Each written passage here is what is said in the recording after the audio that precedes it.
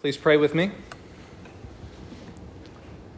Heavenly Father, grant that your word might be spoken here with boldness, heard with attentiveness, and obeyed with readiness through Jesus Christ our Lord. Amen. You may be seated.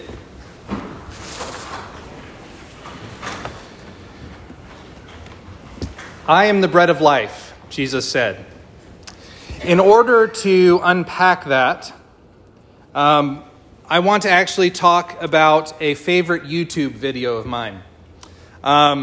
This video comes from the year 2004, the month of June. The place was WTVA, a local station in Tupelo, Mississippi. And on this video, we have a sort of a special break from WTVA regular programming for a minister and his wife singing a special song. This song was an original composition entitled The Breakfast Song. The Breakfast Song, sung by this minister and his wife, was filled with an impassioned solemnity. This was a song about breakfast. Don't worry, I'm not going to sing it. I just want to appreciate the poetry of it this morning. The minister begins by saying, the nutritionists say that breakfast is one of the most important meals of the day. Okay, right there we have a little bit of an obvious statement there. Breakfast is one of 3 meals of the day, so already, anyway.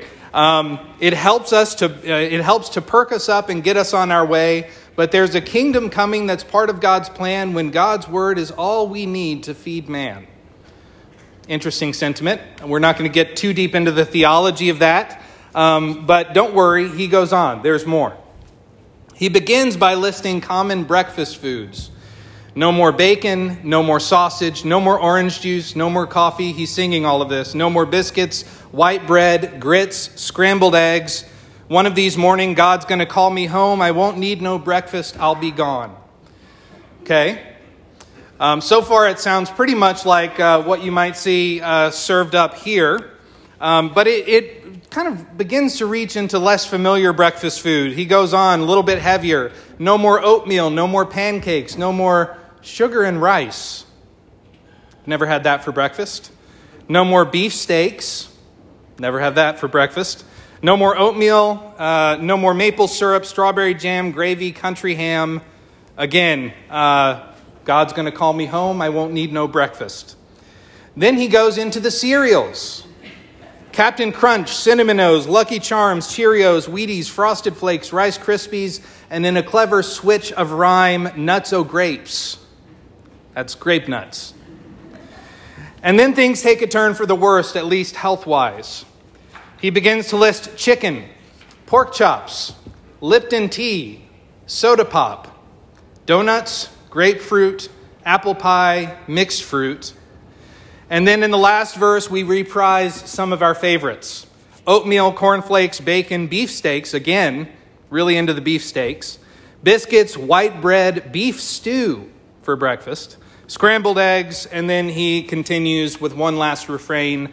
One of these mornings, God's going to call me home. I won't need no breakfast. I'll be gone. Okay, as I listen to these words, it occurs to me, 2 things occur to me. One is this man has quite a diet. A lot of things I've never had for breakfast in there. But the other thing that occurs to me is maybe the first and greatest difficulty that we have in truly understanding Jesus' discourse on being the bread of life is that we don't really grasp the importance of a single staple food. We have endless choices. And if we run out of one, we just reach for another. If we run out of everything, we just go to the grocery store and get what we need in a few minutes. But even today, that's not how most people around the world live. The world has over 50,000 edible plants, but 60% of the world's food intake consists of just 3 plants: rice, corn, and wheat. That's what most of the world eats on a daily basis. Bread, of course, coming from wheat, was the staple crop of the Middle East, the staple food of the Middle East. In times of famine, when bread became prohibitively expensive, people would starve. If you didn't have bread, you couldn't live. It was that simple. So the heart of Jesus' claim, I am the bread of life, when he says this, he's not just saying, I'm good for you. He's not just saying, I'm one of many good things. He's talking about something fundamental. He's talking about something like clothing or shelter or society, something basic. In our day and age, we're enabled to choose between many sorts of food, so it may not be surprising that when we hear Jesus say, I am the bread of life, we misinterpret him as offering himself as a good option among many good options, or maybe the best option among good options. But when Jesus says, I am the bread of life, he doesn't mean he's something good. He means he's something absolutely necessary, something so basic and foundational that we need him if we are going to live. We can't live without Jesus. That's what he's saying. To say, I am the bread of life means you cannot live without me. And not only that, but the life he gives. When he says, I am the bread of life, that life is a life like we've never known. A life that our biology, our biological life, only echoes and foreshadows. As he said, do not work for the food that perishes, but for the food that endures to eternal life. This is the life, eternal life is the life that belongs to God, the divine life, the uncreated life. The life that cannot end because it has no beginning. This is the life he wants to share with us. It's the life that he alone can share. When Jesus says, I am the bread of life, note the first two words in that sentence. I am the bread of life. He's speaking in a sort of shorthand here. I am precedes a number of statements about Jesus in the Gospel of John. He'll say things like, I am the living water. I am the bread of life. I am the gate. I am the door. All of these, I am the light of the world. I am the way, the truth, and the life. All of these draw meaning from a statement in John chapter 8, verse 58, where he says simply, before Abraham was, I am. I am. This is a reference to the divine name of God. When Jesus says, I am the bread of life, he's saying that he alone can share by grace what belongs to him by nature, the eternal life of the Father, the Son, and the Spirit. There is no true, spiritual, satisfying life apart from Christ. But we easily forget that, don't we? I think we very easily fall into one of two errors. The first error is that we try to find life in other places. The very essence of sin is to reach for the temporary things that do not bring us life instead of our eternal Creator.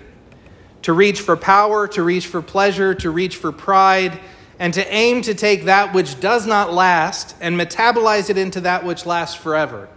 We consume the world looking for life, and we find only death. It makes me think of a neighborhood I once visited in Denver. This was an inner city neighborhood that used to be a self-contained mill town of sorts, and it descended into a deep poverty. So much so that the children there were malnourished, and one person visiting the neighborhood once noticed that the children would be outside running around and playing, and they would reach down and pick up a plug of dirt and bring it to their mouths and eat it. This behavior was because they were malnourished, and what they realized is that they were getting minerals from the dirt, trying to nourish themselves. This is how hungry they were. And I have that image in my mind, and that's what I think of when we turn to power, to pleasure, to pride, looking to fill that void in our lives that only God can fill. It's a little bit like stooping down and eating dirt. It's expecting something that God created to bring us what only God can bring us. This is an error, by the way, that the crowd is guilty of. When the crowd finds him, Jesus says, I say to you, you are seeking me not because you saw signs. In other words, not because things pointed towards me and you realized that faith in me would bring you life and you realize that you need to follow me. That's not why you're after me. You're after me because you ate your fill of the loaves. And so he tells them, do not work for the food that perishes, but for the food that endures to eternal life. Essentially, they were thinking with their stomachs. They were not looking to be filled and nourished by the eternal life that Christ gives. They were just looking for their next meal. And they thought that Jesus was a means to that end. So that's one error, is to try to find life in other places than God, than Jesus. If we do not try to find life in other food, another error we can fall into is we often try to live like Christ without being fed by Christ. We try to live like Christ without being fed and nourished by Christ. Let's set aside for a moment the fact that that's impossible. I just want to focus on the fact that it's exhausting. It is wearying to try to give what we have never received. By sheer willpower, we can imitate the life of Christ, but sooner or later we grow tired. We find that we've become whitewashed tombs. We find that we've become strangers to the master that we've tried to serve. When we live in this self-reliant state, we act as if eating once was enough. I know Jesus. I've trusted in Jesus. Now I just live my life by my own power. That's kind of like if I were to ask you, do you want to go out to lunch today? And you were to say, no, I ate once many years ago. It just doesn't work. We can't live that way. We cannot live our lives running on the fumes of a relationship with Jesus that we once had. We must eat continually. That's the thing about eating, is you have to do it over and over again, don't you? We have to eat continually. We have to continually look to Christ in faith instead of to our own resources. We have to continually draw our life from Him. So how can we be fed by Christ? How can we be nourished by Christ? If Christ is the bread of heaven, how can we receive this bread? Well, of course, by faith. Jesus says that. We believe in Him, and by doing so, we receive His spiritual strength and nourishment. But I want to offer two specific suggestions on how we can do that. The first is to come to the table. To come to the table. It's not an accident that we celebrate communion every Sunday. The Eucharist is that visible sign that God gives us that points us, directs us towards Jesus. Jesus talks about signs pointing the way towards who He really is. When we participate in the Eucharist, we're not just consuming bread and wine, we're participating in the very life of God. We are receiving that eternal life that only He can give, taking Jesus Christ Himself into ourselves and sharing in the life that He gives. So come to the table, and secondly, feast on God's Word. Our souls are not only fed by the sacrament, but by the nourishment of God's Word as well. We need to hear the Scriptures, to learn from their teaching, to have our lives measured and instructed by the words of Christ. And we need this often.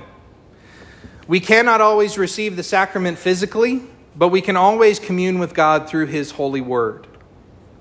So at the table and at the pulpit, at the altar and through the written Word, we participate in the life that Jesus gives.